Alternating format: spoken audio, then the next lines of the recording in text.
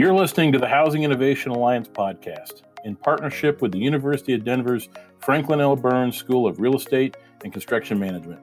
The Housing Innovation Alliance is a nationwide community of game changers, driving the future of home delivery through crowd-accelerated innovation. We represent thought leaders from dirt to dweller, with a focus on the production builder's business environment. Hi, this is Dennis Stegwalt, President of the Housing Innovation Alliance, and you're listening to our podcast series. I'm joined today with Daniel Small, founder of Da Vinci Consulting. How you doing today, Daniel? Great. How are you, Dennis?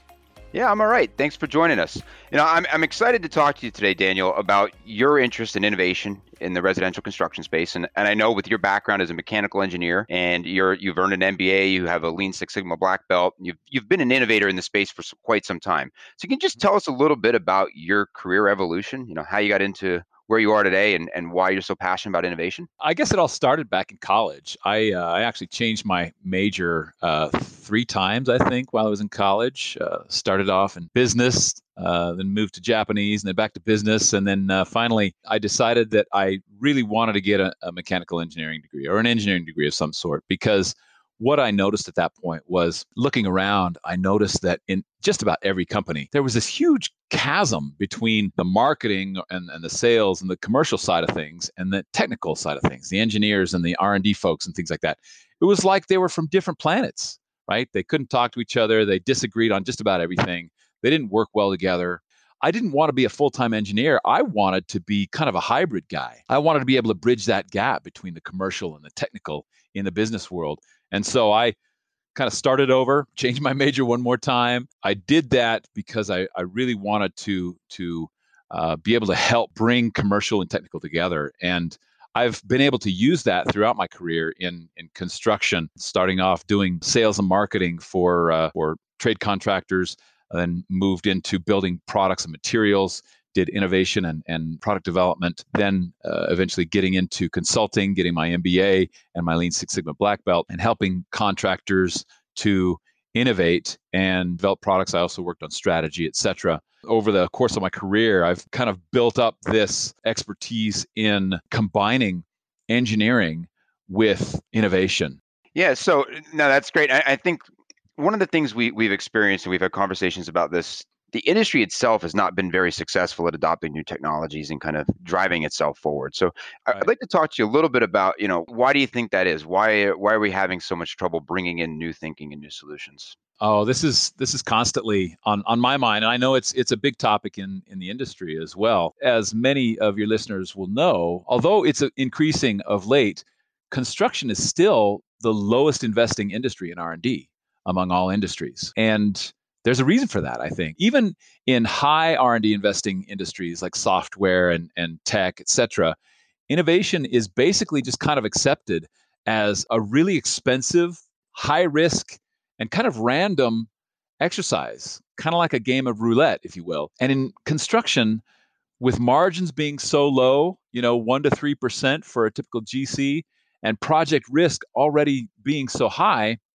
that I think construction executives just simply don't dare, in many cases, to invest in something that they feel like could literally be gambling their company's survival. It's very understandable that construction executives are very risk averse, very conservative. They need to be, right? As I've discovered through my career, I think there's a better way, and there's a way for these folks to get around that and to actually innovate in a low risk, high confidence manner. Yeah, so I think you hit it right there, right? The risk reward profile just historically hasn't been there for this type of thing. And what I'm wondering is, what are your thoughts around how we kind of can demystify or de-risk innovation? In my opinion, and from my experience, I think that the way that we can do that is by kind of combining some things that will add some confidence to the innovation formula.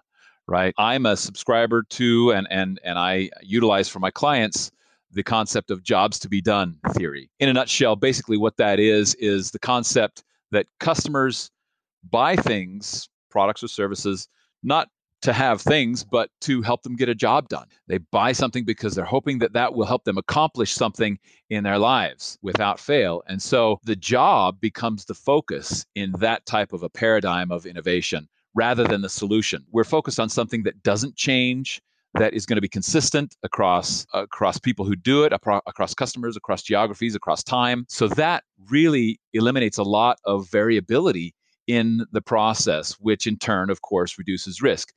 What I've done is I've combined that concept with data-driven engineering approach of Lean Six Sigma process control methodologies. The basic crux of Lean Six Sigma is reducing waste and errors in a process. By combining jobs to be done theory with Lean Six Sigma methodology, I believe I've found a way to really reduce the risk of innovation while at the same time dramatically reducing the time and the cost and increasing the success rate of innovation. I call it engineerovation. And I think that type of a methodical, structured engineering type of an approach is ideal for really making innovation accessible and reliable for construction firms who need that type of an approach in order to feel confident going forward.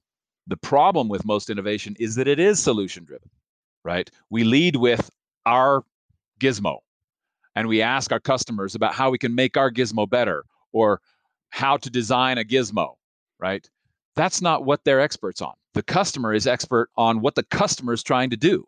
So we need to lead with the customer's needs. That's where the gold is. That's what's going to then turn around and drive our solutions. One of the things I'd like to kind of highlight a little bit is, so as we talk about a process tailored to our industry, as you're working with clients in this space, what do you find is one of the biggest hurdles you have to overcome when you first start working with a client? Is it, something in the internal organization and their paradigm? Is there certain cultural issues that you have to overcome within the organization? Just kind of curious how that might work.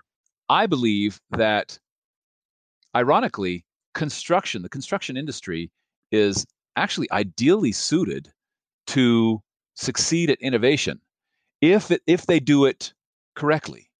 If they change their paradigm to this structured engineering, data-driven approach, then that's their wheelhouse, right? Construction firms are short on time, profit, and risk tolerance, right? Those are things that construction companies don't have a lot of, but they do have a lot of discipline and process management skills. So if we can turn innovation into a project, suddenly construction firms are all over it, right? That's what construction firms do best. They manage projects. They're detail-oriented. They can follow that process and drive it home to completion. If we look at innovation as a project and we manage it like a project, then I believe that construction firms are some of the most qualified companies to succeed at that.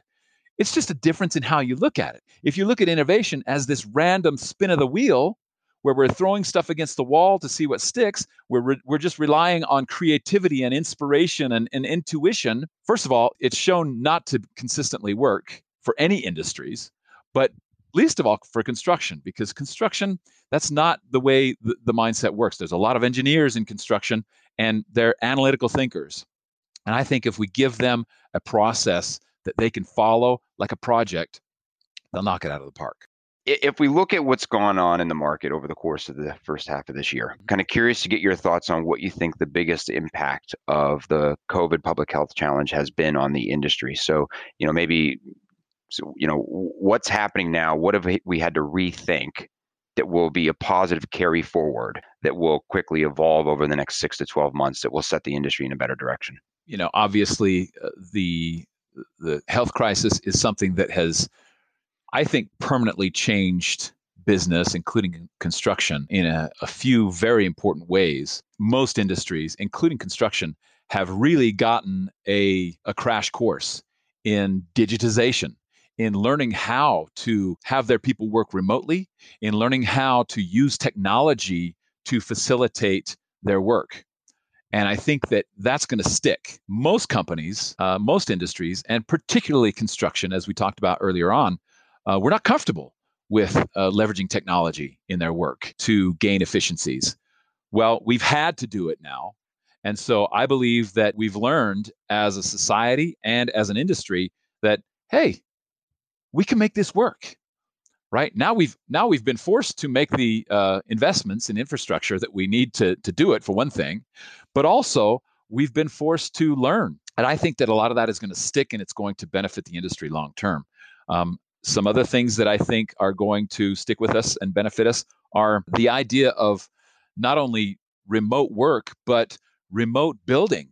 I think we're in general going to become and stay more comfortable with the idea of things getting done remotely in a different location than maybe the job site is, right? And so offsite construction, modular construction, prefabrication, these concepts, although they've been accelerating over the last 5 or 10 years, I think that that's going to add fuel to that fire. And it's going to accelerate even further the growth and expansion of those offsite construction methodologies. This has been informative. It's great to get to know you and how you're thinking about things. Just want to kind of wrap things up a little bit. Kind of curious, when you get up in the morning, what are those words you whisper to yourself that give you that drive to go out and tackle some of the problems and opportunities that are ahead of us? The concept that has been on my mind a lot lately, obviously, along with really everybody else in the country over the last 4 or 6 months, is of course this black swan event, if you will, of the coronavirus crisis. I strongly believe, and I've done some research on this and found that these types of black swan events, as they're called, events that are wide-reaching, far-reaching impact, in almost all cases, these types of events will spur innovation.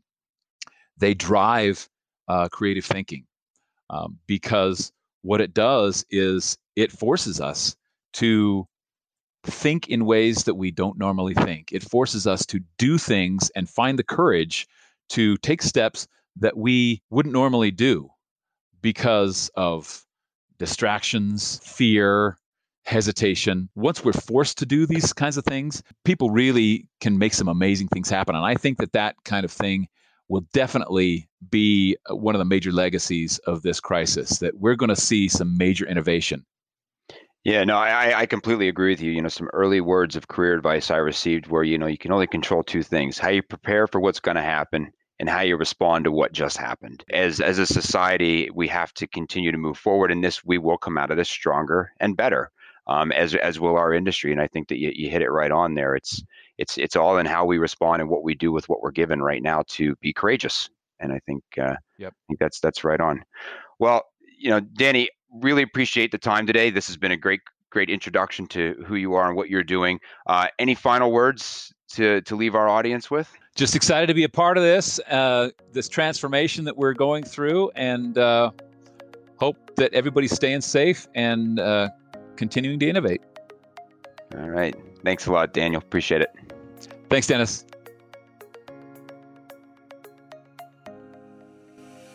On behalf of the Housing Innovation Alliance and the University of Denver, this is Dr. Eric Holt. Thank you for being part of our journey. This is where innovation calls home.